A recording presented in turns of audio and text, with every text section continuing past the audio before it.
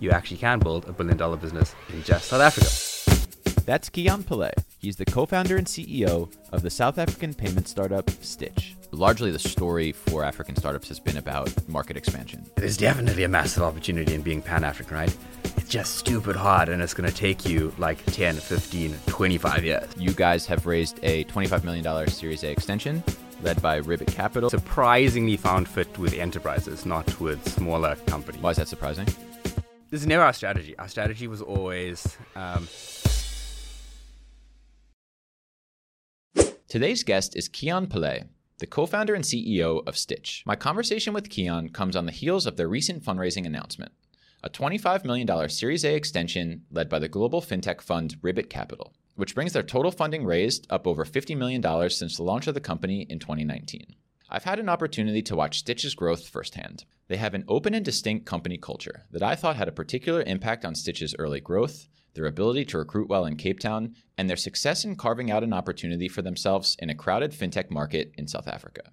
In this episode, Kiaan and I talk about how they've gotten here, the intangibles of company building, their vision for the next generation of payments, and much more. This episode of The Flip is sponsored by MFS Africa. MFS Africa is the leading digital payments gateway, which connects over 320 million mobile wallets across over 600 cross-border corridors and in over 30 countries across the African continent.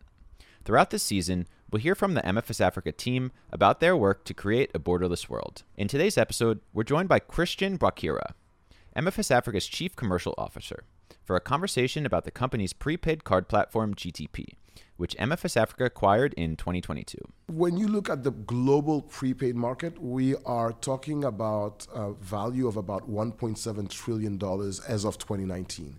We are seeing that market, based on research, move to $6.8 trillion, that is, by 2030. Now, specific to the Middle East and Africa, we are seeing a market that is going to evolve to about $100 billion by 2026. So one of the areas that has significantly grown over the past couple of years is strong demand by fintechs of virtual cards, right? And we've seen that just as much for financial institutions. And you're able to do that simply by tokenizing, for example, a card, whereby the user or a mobile phone subscriber would simply use their mobile wallet to still be able to transact, but now broadening the scope of services that they have access to. You would talk about perhaps maybe Spotify or maybe Netflix, who would have to have multiple entry points and integration points with, again, MNOs and others. Whereas by coming to MFS Africa and thereby interconnecting on the GTP platform, it is a single point of entry that gives them access to all of these use cases. So we have one of the largest fintechs in West Africa, for example, that has been able to onboard as many as 500,000 new customers who were historically non-banked onto their platform within, I would say, a year. But they were able to do so by leveraging our virtual solutions. So, Kiaan, we're breaking some news here, or at least the news will come out by the time this episode comes out, that you guys have raised a $25 million Series A extension led by Ribbit Capital with participation from existing partners PayPal Ventures, Raba, and CRE, some friends of the Flip, and is $25 million on top of the $21 million Series A in February of this year. So I think a lot of people will want to hear about, the story of that fundraise, but what's particularly interesting to me when you hear Series A extension is you think about in the market downturn, survival, all of these things, but you had inbound interest from tier one VCs and you guys weren't actually raising. So can you tell me a little bit about this round, the decision to take money from Ribbit, the decision to raise a Series A extension, and why you decided to take their money? We're in a fortunate time. We still had good money in the bank and we were growing pretty fast. We're lucky that we have good access and we've always known quite a few of the top tier VCs. And so I probably catch up with them maybe every 6 months. And I think a lot of people have been sitting on their hands a little bit and been a little bit anxious to deploy any capital. And we had a lot of inbound interest. We weren't thinking about raising at all. In fact, we potentially thought that we could get to a really good spot from a cash position with the money that we had in a bank. But given sort of, I guess, the global economy and I think where things are I think I fall back on one of our investors has three like exceptionally facetious things when speaking about money. One bullet is more money is better than less money. Second is money now is better than money later. And third is no company has ever gone out of business by having too much money in the bank. So we had like really good access to great partners. It, I think, was a great time to potentially take more money as a defensive move to like overly capitalize, but to allow us to be offensive, right? We were 6 months away from launching 6 new products. If any one of those kind of took off, we probably would have been in a fairly conservative place. We wouldn't have wanted to spend too much more capital to like accelerate those. Like this now gives us the chance, if something is really taking off, we don't have to go to the market. We don't have to spend 6 months trying to raise more money, like to like deploy extra capital. We could just shoot right now and really take advantage, where I think, to be honest, a lot of our potential competitors or incumbents do the opposite. They'll be retreating a little bit. Yeah. And why Ribbit in particular? I know you had interest from a few different suitors, and ultimately you decided to go with them. We've known the Ribbit team for a long time. We've probably known them for the last 2 years, like fairly early into our journey. And I've always thought, one, obviously they have a great reputation, but I personally thought their emerging market experience has sort of just been the best that I've seen empirically when kind of talking to, I have tons of respect for so many VCs, especially like their global experience and fintech experience, but specifically like all the nasties that I think you get in emerging markets. You get political instability, currency downturns. I think they've just seen it and they've weathered it. And over the last 2 years, we've really like come to appreciate how strong they are on those aspects. And secondly, actually, they've been super helpful, even, just knowing them for the last 2 years. Them not even being investors, we found they've been super useful in thinking through problems, in introductions, in like product strategy, just being on the sidelines. So it was a pretty easy decision for us. So I think we should say pretty explicitly that the interest that you had amongst investors to invest in a round that you weren't actually raising is a function of the fact that you guys have been growing really well in the past 6 months or a year, and certainly since you guys raised your A in February of last year. So can you talk first a little bit about that growth, and then I want to get into the weeds a bit more about what that growth means and investor interest in South Africa in particular. Yeah, so we launched a few products towards the beginning of last year. In about April of last year, we launched a tokenized recurring bank-to-bank product, which is a bit lofty, but it essentially allows you to use a bank account the same way you use a card. You could pay once-off, subscription, recurring. And that was the first time I think we started to find really good fit in the market. And we surprisingly found fit with enterprises, not with smaller companies. Why is that surprising?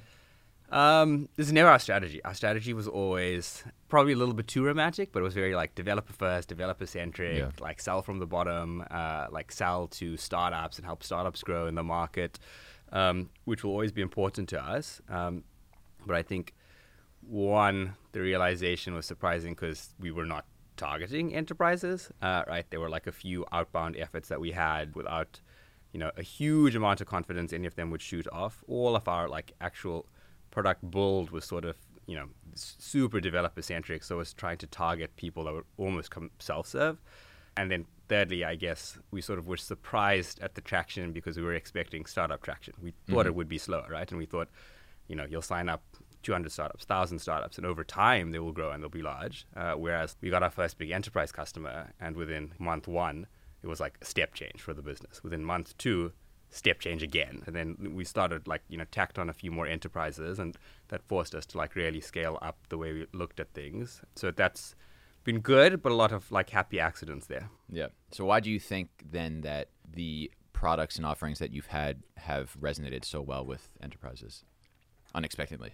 I think weirdly, maybe the first piece is not even the products, it's client service.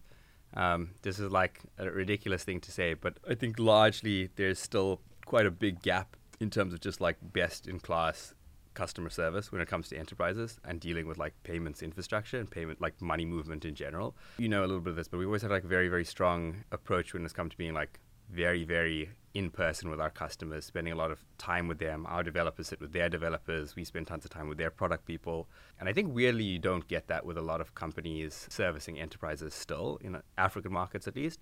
So I think actually first and foremost, client first, client centricity has been the most important thing for us.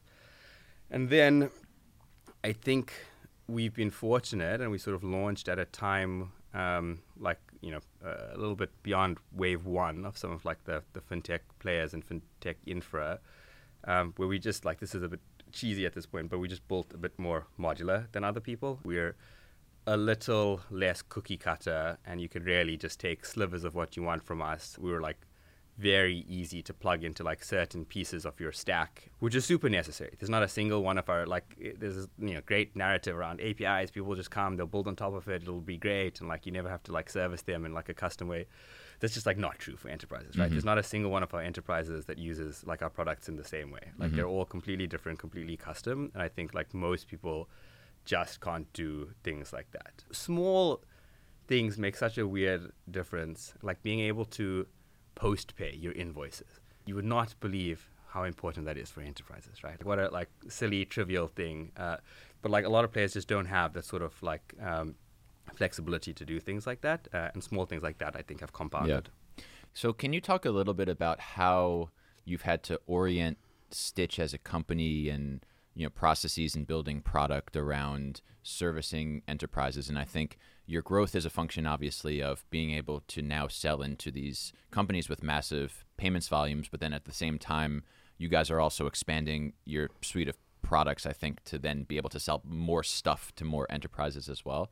So can you talk a little bit about that process of product development as it relates to these enterprise relationships and what that looks like internally from a company building perspective as well? This has been one where we've been fortunate. We've always been a very developer and product heavy org, right? We are 70, 75 odd people now.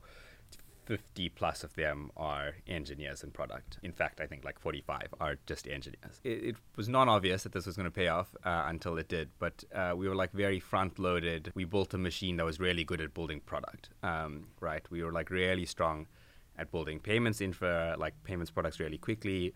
Once we started to get to a good spot with bank partnerships and regulatory licenses, we were in a position where we could, I think more than most, iterate really quickly in building new payments products, which is rare, right? It's very difficult and slow and tough, and it took us a while to get there. And I think, we got lucky that enterprises are demanding. They ask you for more things. We served we've done this a few times, which has been awesome. We've served some enterprises in just pay in with one payment method to start, and then they're this is great, this is awesome, this is working. We have 4 other payment methods that we want you to use. And we're okay, cool. Yeah. We can. So they're writing your product roadmap for you. Yeah, right. Super interesting if an enterprise customer is we will pay you a large amount of money if you build X product for us and it works. Awesome, we will do that, right? Yeah. And then they're okay, cool, we're struggling with X piece of reconciliation, do that for us. We're struggling with payouts, do that for us. So we've been lucky. I think historically we've not been great when we've tried to be clever and we've tried to think of what the market needs. We've had a few duds in terms of products, and that hasn't worked well. And not a new notion, but listening to your customers and just building what they want has been a winner. Yeah, so all of the products that you guys have built thus far, can you talk a little bit about what Stitch now offers and what you've built?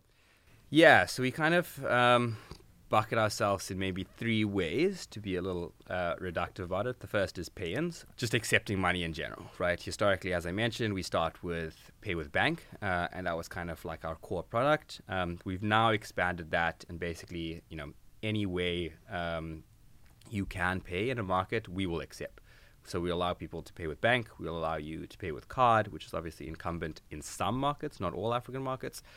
We'll allow you to do recurring debits, so the equivalent of a gym membership or a cell phone contract once a month. We allow you to pay with cash, which is kind of a non-obvious one for maybe folks outside of Africa. Right? We'll allow you the equivalent of agency banking, where you can deposit cash at a retailer or an ATM. Will immediately reflect in your wallet. So full suite of pay-ins. Then the second piece is sort of in the middle, which has been surprisingly interesting, is sort of around any sort of payments operations. So reconciliation, and all of your accounts payables, receivables, how you manage your money. I think often overlooked, but it's just a huge problem, right? If you are a large enterprise, you have 10 different bank accounts, you have 11 different payments providers, and they send you CSVs at different times in different formats. And, it gets like very, very difficult to just manage all of that. And then thirdly, we do payouts, right? So that can be disbursements. So if you want to pay suppliers, employees, whatever that is. That can be refunds, right? If you're an e-com player, you need to refund people. Or that can be withdrawals, right? If you're like a walletized player, investments, crypto, savings, your users can withdraw from their wallet back into their bank account. End to end, we basically can handle any quote unquote money movement that an enterprise is trying to do. Yeah. I think as you talk about, those three buckets and the range of products that you offer, there's, I think, this vision that's coming to the fore about open access and interoperability and providing your customers with a portfolio of payment options. And I think it's very different from, sort of the siloed, especially in the West, like card centricity, right? You're sort of building for one where there's the most volumes. And maybe it's a function of, I guess, the diversity of payments in these markets in particular. You've talked a little bit about wanting to be this like next generation PSP, or what the evolution looks like. And maybe there is a shift, or maybe, we're just applying this idea of a shift to African markets where we haven't talked about it as much. So can you say a little bit about your vision, I suppose, for what, this sort of payment service provider PSP looks like in the African context in particular, and how it may be different from, what we've seen either in this market or sort of, outside of these markets globally? This has started to play out in some markets, and people are tackling like different pieces in other markets. I really admire companies, for example, like Modern Treasury, that are tackling like this middle like payments operations piece, and they're doing so in the US, which is a gigantic market. You can kind of like focus standalone. Obviously, there's great historical PSPs like Stripe and ADN. As well as like slightly adjacent players like Plaid, right? And they all sort of focused on like different things, and they're all like branching out a little bit more now, fairly far into their like journeys, 10 plus years in some cases. I think that the like 0 to 1 piece is still just not there in Africa yet, right? There is no easy way to receive money, manage money, pay out at all, right? You can't even like piecemeal, like stitch together like a solution to like get that to work at all. So I think a lot of things for us, you have to focus on the entire chain. It's not a matter of like, we can capture more value because we can do the entire thing. It's that if you don't do the entire thing, you can capture no value. Like, super non-obvious thing, for example, to do like cash. Our thesis is not that cash is going to be more prevalent in 15 years in Africa, right? Like, why would we invest in something like that? Same thing as card, to be honest, right? I think actually it's like a common narrative, but like that Africa is like leapfrogging a lot of, card being the prominent method, but we're still investing in those things because cash is still the dominant payment method. And if you are a foreign company coming into the market for the very first time and you're trying to deal with how are we going to allow end users to like give us cash to pay for our like American product, it's like insane. It's like unfathomable. But if you can say, hey, we will allow you to have like a little slot in your checkout page that says cash, to you it looks like a card payment. To you it looks like a bank payment. You don't need to worry at all about what that looks like. And then you don't need to worry about how that flows afterwards. We can really manage the full process for you end to end. You don't need to ingest like a different type of reconciliation from a different provider, then send it to a different bank account to do payouts from a different provider. We will allow you to do all of that. So I think that's where we've started to land in terms of positioning in almost what we term as like open payments and trying to do the whole stack for someone. It, I think, allows us to have a lot more flexibility in terms of product because you just control it end to end. Obviously, you capture more of the flows and more of the value, but it also allows businesses to enter these markets a lot quicker. I think in many cases, this like will not be like a core market for people to start, but they have a thesis that it will be in the future. And if they can just really iterate really quickly, it allows them to kind of test out the markets and build more conviction and then invest further. Yeah. There's I think a story in the context of, APIs as building blocks around the specialization, right? So I think the example that I'm thinking of is Shopify using Stripe, and why wouldn't Shopify just as a massive company build their own, right? But it's that Stripe is just 1,000 times better at payments than Shopify and their specialists. Do you think about, though, you guys are doing so many different things, right? If you look at Paystack as quite focused on in the Stripe way, just cards, right? Do you think about how do you do so many things and do them so well? You've talked about like the technical complexity just of doing all of this stuff. Is that something that's concerning you, or is it like in these markets, as you just said before, it is like a requisite thing to actually build all of these things because otherwise nothing works? And what choice do you have? It is concerning, right? It's non-trivial, like absolutely for us as well to build different payments products. Right? There are some efficiencies, right? Settlements can look quite similar, and certain things you can replicate. But going from bank to card was non-trivial, right? It was like very, very different. I think we were even like naive around how complex like the challenges of a different payment method will be. And why is it so different and complex? Can you talk a little bit about that? Yeah, I mean, I think it's almost as is comparable to like entering a different African market, right? No payment method, especially in African markets, are standardized at all, right? So the entire stack of that. So that means like which banks you can talk to that will allow you to do some of these things is different case by case, right? We partner with different banks to do debit than we do with cash, than we do to card, than we do with bank, right? Like all of those are different partnerships.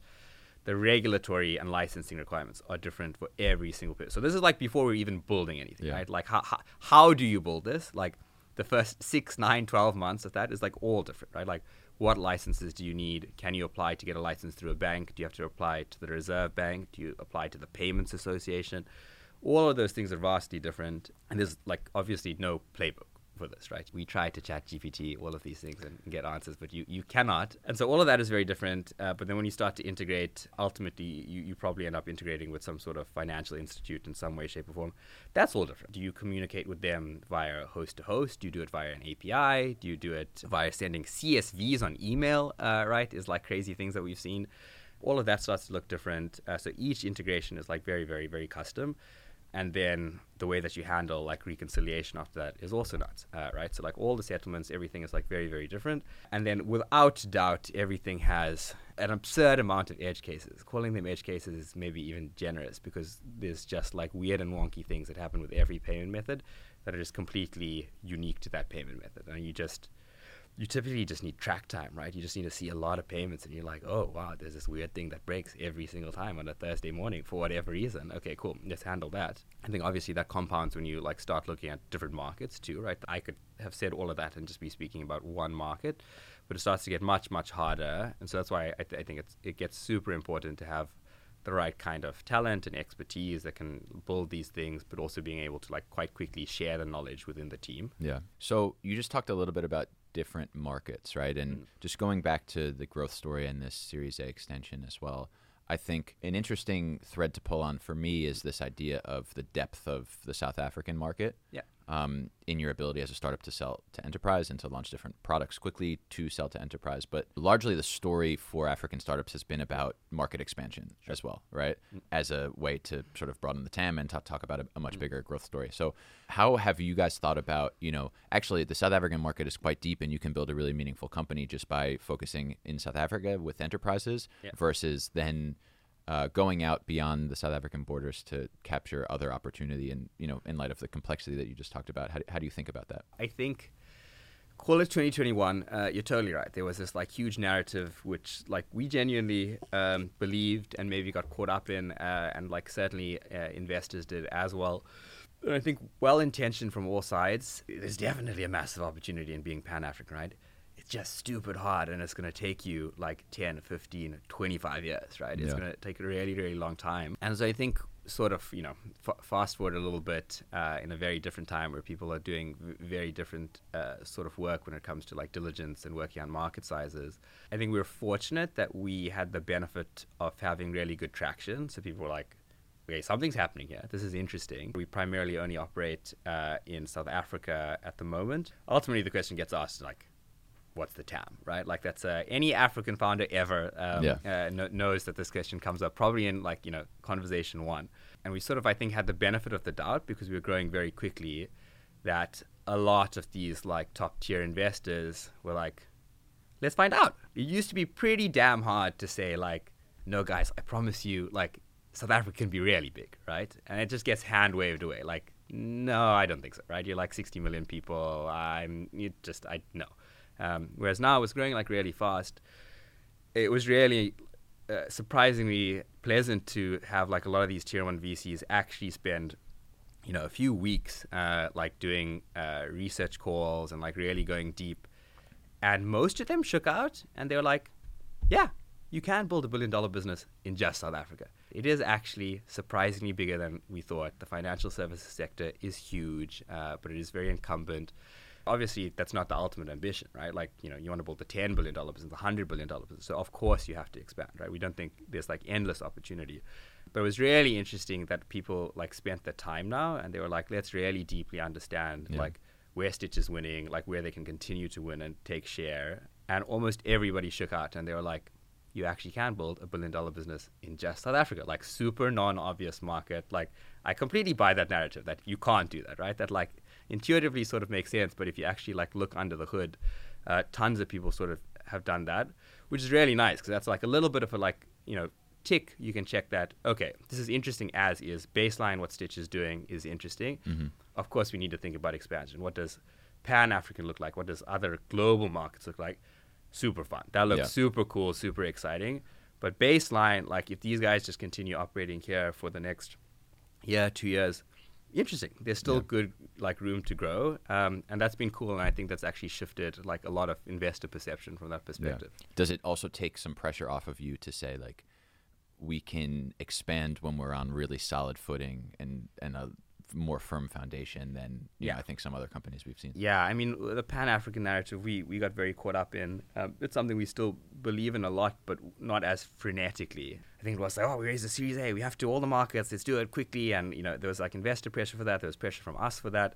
And now I think it's a little bit more tempered, right? Now, definitely think about other markets, have a strategy about that, but is it that you're led there by clients when is appropriate? You have these large enterprises here.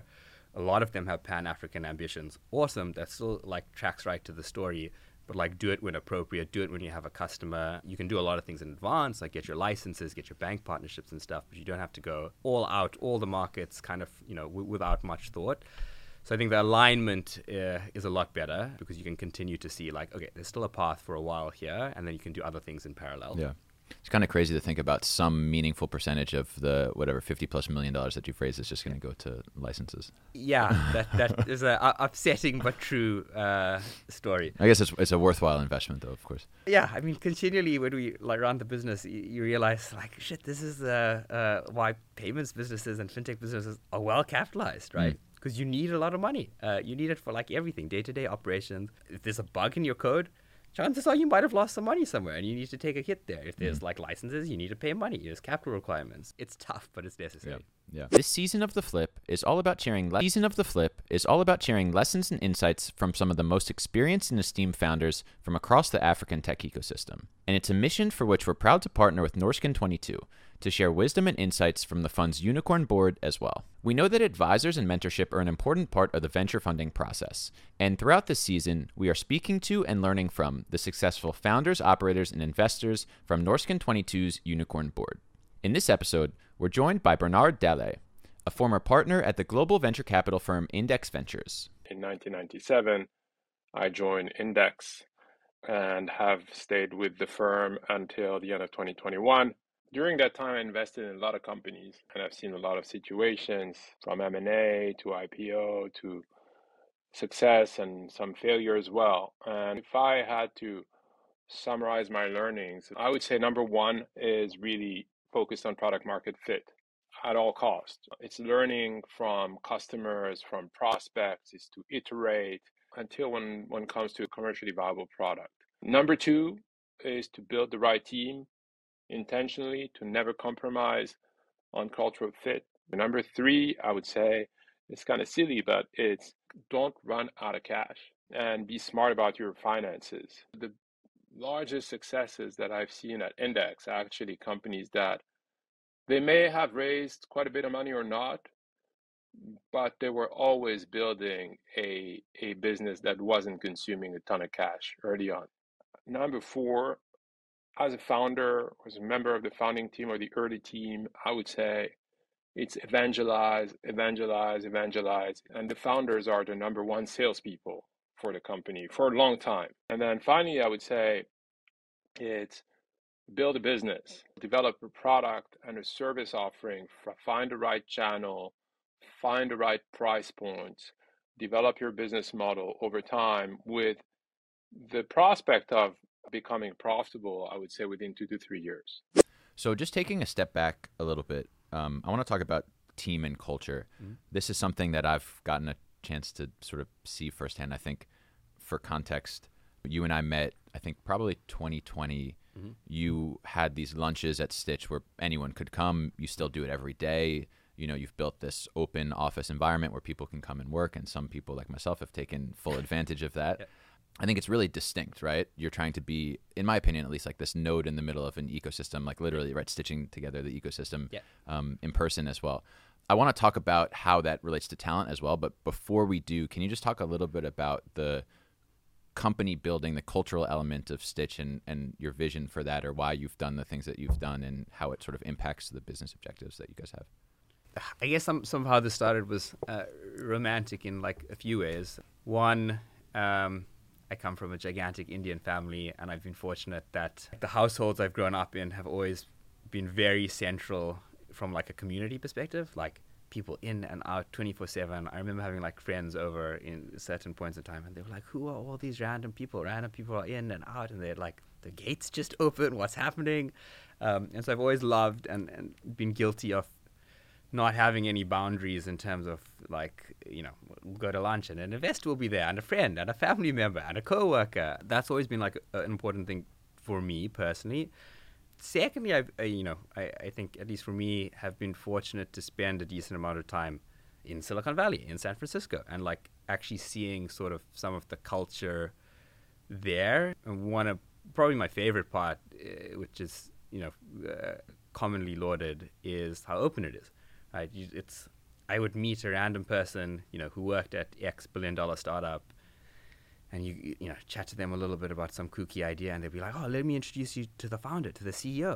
And I'm like, "Oh, this like billion, no way! Like, you can't use your social capital like that." Like, it's and I think a lot of maybe let me just speak from South Africa's perspective. Not be overly general, but it's like very closed off, right? Yeah. Like people often don't want to spend their social capital. People don't want to sort of interact out of their sphere. I've always thought that's just such a massive thing that's been holding these ecosystems back. I think we do a very, very small part to help that. But that was a big piece about how we thought about hiring people initially. It's like, how open are these people to like community? How open are these people to like a lot of this unknown? And we didn't deliberately do this, but like, you know, the first 4 or 5 team members that joined, I don't know, 3 of them were actively dissuaded by friends and family to join like Stitch. Really? They were like, don't do it. Like, this is crazy startup. You're working in like a room in someone else's office. They have, you know, like 12 months of like runway. What's runway? Yeah. This guy's walking around with no shoes on. Yeah. Well, what's happening? Why are they talking about things like the company will go out of business in 12 months? What are you doing? You're like in a good job. And I think weirdly counterintuitively, like the people that were like, I'm going to like, this is cool. I'm interested, right? Like the openness to like try something like that. And I think that's been a very, after like a point in time, you build a little bit of a critical mass where that becomes self-fulfilling, right? Yeah. And you those people attract similar people, and you start to build that up. And I think we've been really lucky that we've been able to build up sort of people like that. And this openness has like attracted so many people. I can't tell you how many people have been totally disinterested in Stitch, and then we've said, come have lunch with us. And they've come once, and you know, after the lunch, I'll get a phone call or a message, and they'll say, are you guys still hiring? Really? And yeah, I can point to at least 10 examples in like a 70-person company that we've hired. We've had other people that we haven't even hired, where that's happened like a ton. Yeah. So that's been great. Yeah. I mean, you guys have definitely built up a pretty good reputation in Cape Town, certainly, as like a choice employer. And I look at you guys from the outside looking in, and I wonder about to what extent is it, you know, you've always been relatively well-resourced. I think you're a good fundraiser, right? Maybe, you know, it's like, well, you shouldn't be having open lunch and getting all this merch and doing all of these things unless, you know, you have the money to do it, and or, you know, you guys are in a position to create some traction. And I think that if you were looking at it from like an ROI perspective, it would pay off. But it sounds like also you're not really necessarily explicitly thinking about like, well, if we spend this much amount of money on lunch every day and merch every day, that we're then going to be able to do this or that. I think the question I have for you, though, is if you can take me all the way back to the beginning, right? You're sort of in this this virtuous cycle, but at the beginning, were you having to sell? Sounds like to some of those other people, you found some people that were open, but were you also having to sell, especially in the South African context? Like, we can build something meaningful. Yeah. You can, earn startup equity that could be actually worth something, and you should come do this crazy thing. Like, how much of it was also like in spite of the money or the resources or anything, like having to sell and to pitch people to actually come and join you? Huge for long. I would say, I don't know, till at least timelines get blurry, but till at least probably like we were 30 odd people, maybe which is about when we raised our A, where we had a decent amount of capital at that point in time. Most people were like a really, really desperate long sell. It's scary, right? Like, no one understands what a startup is really. Certainly no one understands what equity is. No one has really made money in most of these markets from equity. There's like a few handful of people. So when you say, hey, we're going to pay you like a mostly market salary, but we're going to give you like a lot of equity, like in the really early days, people were like, yeah, but like, equity is not going to pay for, my bond. Equity is not like, it was very difficult. And even people that didn't have obligations were just like, I don't know what that is. I'm not super sure. So at the beginning, I think it was like fortunate that we found a few people that were really quote unquote like startup-y, right? And did really value equity. And so that was helpful at the beginning. And then after that, it was, just a ton of like relationship building. At the beginning, I was a bit more intense about you have to join here and now. I think I started to realize stage fit is a very real thing, right? Like, not everybody wants to join the 3-person company. But I also probably have like 20 examples of people that we had conversations with, every 3 months for 2 years. And then, eventually they joined. And those are some of the best people we have now. And it worked out great. The stage fit, like when we were a 30-person company, was much better for those people. And wherever we thought, there was really strong talent, we were very happy to have that conversation, to like keep in touch, have them come over for lunch, have them work from the office, join hackathons. We send tech updates too. So the equivalent of like investor updates, we send tech updates. We send those to like prospective engineers, right? The same way we send like investor updates to prospective investors, to just keep people interested. And that's proven to be like really, really good. Because I think for like startups and things like this where they are high risk, often people just need to build up conviction over time, which has proven to be great. Can we tell the Junaid story? I think that's my favorite talent story. Maybe if we don't say who the investor was. No, you can. You're welcome to. Yeah. You tell it. How? So maybe the most high profile or the biggest hire that you made was, what is he now? He's the president? Yes. Junaid Dadan. And he was not looking, right? My understanding is he was not looking to leave Stripe. And Stripe was trying to recruit somebody who was your investor. Yes. Who took the call without any interest in going to Stripe. Yes. And then quickly turned it around to... Judoed Junaid, One of our investors was being poached, headhunted by Stripe. Junaid was at Stripe at the time. So Junaid was trying to hire one of our investors. And in a master judo class, our investor said, he took the call, very nice, cool, not interested, but hey, you're in Cape Town. Why don't you go to talk to Stitch? These guys are doing cool things. And also, wasn't an instant thing. We started it with lunch. We met Junaid for the first time, and we were still like 10 people. We didn't even have a table. We were all just sitting on chairs. And slowly over a couple of months, started to build up conviction. And he was super, super senior at Stripe. And eventually, I think, tipped at some point where he was like, this is starting to get super interesting. Well, what's happening over here? This is also happening in, an African market in South Africa. And I'm like very curious to like what's happening. It's an emerging market. There's not a lot of this happening in the space. And, that's like now one of many cases, but that was like really prolific for us at the time. Kudos to our investor for when they say actually like the meme, how can I be helpful, right? Yeah, like it's like that. Get recruited and go and convince the guy who's trying to recruit you to join your portfolio companies. Exactly. So no, that's been super helpful. Just one thing that I think is really curious. You had told me as you guys were raising the Series A extension that this was a function of really, rapid growth, but that the prior raises and the Series A even was a little bit more of you guys were still trying to find your footing in the market. You talked a little bit earlier about, the startup focus versus enterprise. Yeah. I think all the while, though, you were still sort of investing considerably in talent, right? To the point that you just talked about a bit earlier.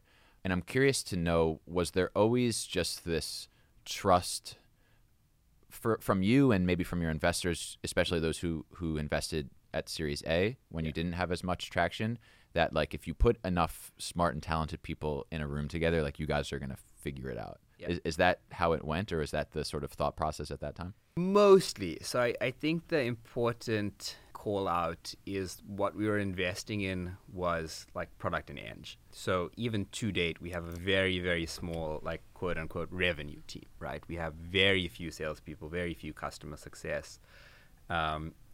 We continued, like it was never obvious that we would, just crack it, right? But, we always were very proud of, and it was like well recognized that we had an exceptionally strong team, and that was compounding. We were attracting better and better people. Like the knowledge that was getting shared internally was getting really, really strong. And so we got to a point where we could prove like we were clever engineers and maybe product people. It's hard to say you're a clever product person if no one's buying your product. But we were like building things very fast in sort of a best-in-class developer or infrastructure way. And at the time, that was the bet. There will be a need for payments infrastructure. There will be a need for these tools in the market. Who is going to do it? Stitch looks like a decent punt for that. Like obviously not 100% that we would get the customers or would get the right fit. But I think at the time that was like really a lot of what was important in the market. I think, this could have gone 1,000 different ways. We are lucky that we sort of stumbled into a really good patch, and we can just like continue to pull on that.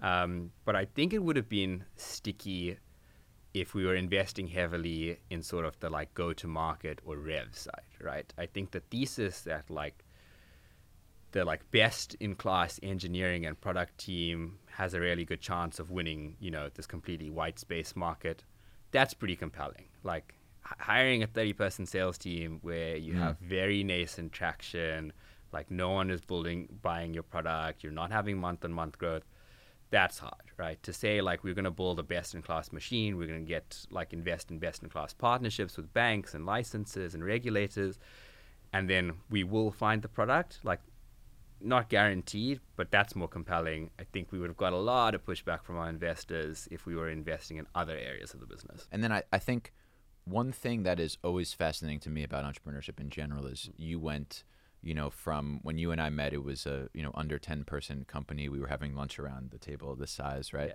And then I guess, 2-3 years now, you're now, 70 plus people. Yeah. I'm curious just to hear a little bit about how you think about, as a founder and sort of leader, that evolution from, you talked about like stage fit before for talent, and you've sort of had to evolve across all of these different stages, and how you think about what it means to go from 0 to 10 to 30 to now 70 plus as a founder and as a CEO. How have you thought about and figured out how to do that? Probably not well at all stages. I still get itchy and want to be involved in tons of things that I think no one cares or wants me to be involved in. I don't know. I think increasingly this next phase that we're in, it started really early. At some point in time, I wrote code. I don't think any of it exists in the code base anymore. And then at some point in time, I did all of the sales. And like now I do like some, and I get involved where needed. At this stage, I think probably most important and where we are, and I guess my evolution, I think, is building out sort of that next layer, right? We have like exceptionally strong leaders in the business across, their functions that have far, far, far superior understanding, autonomy, knowledge than I do in any of the functions. And I think it's actually like stepping off a little bit and being less of a blocker in some cases, being enabling wherever possible, which I think is often just not true for me. And I think I slow things down very often. But it's like finding that balance, I think, will be important. There's just too much going on, right? And I probably interject myself unnecessarily in some cases. And so I think finding that balance in the next phase of like really allowing people and their departments and orgs to just kind of like run, I think that's probably the next phase for us. I imagine that it feels a little bit easier to do that knowing that you've hired high quality talent that you can trust and that is capable. Yeah, that's a nice luxury to have, I would imagine. It is. Yeah, we're lucky. Yeah.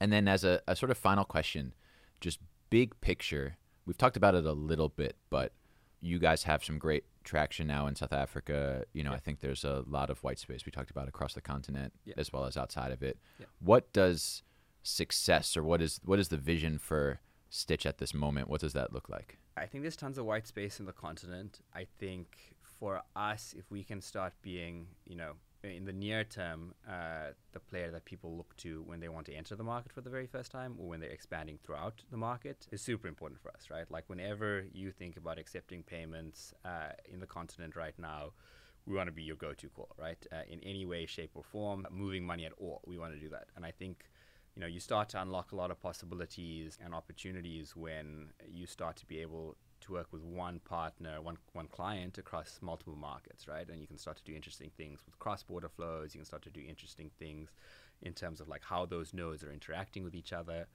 So that's like a very important next step for us. Like Africa has always been very prominent in our story and always will be.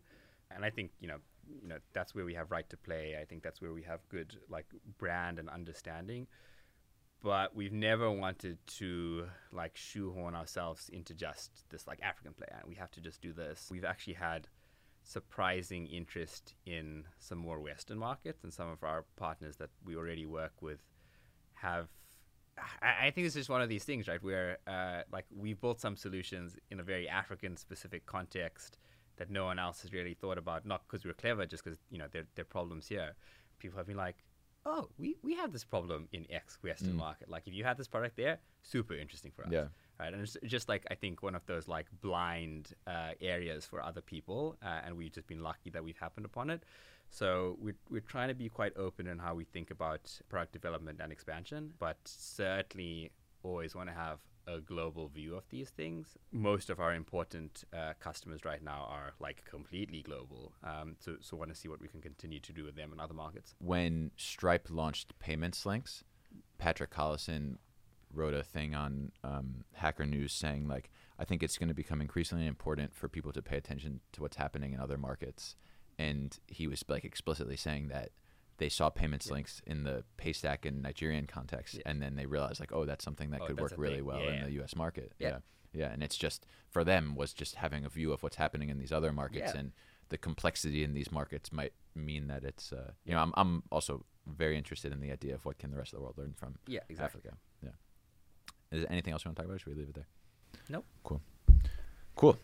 Thank you, Justin.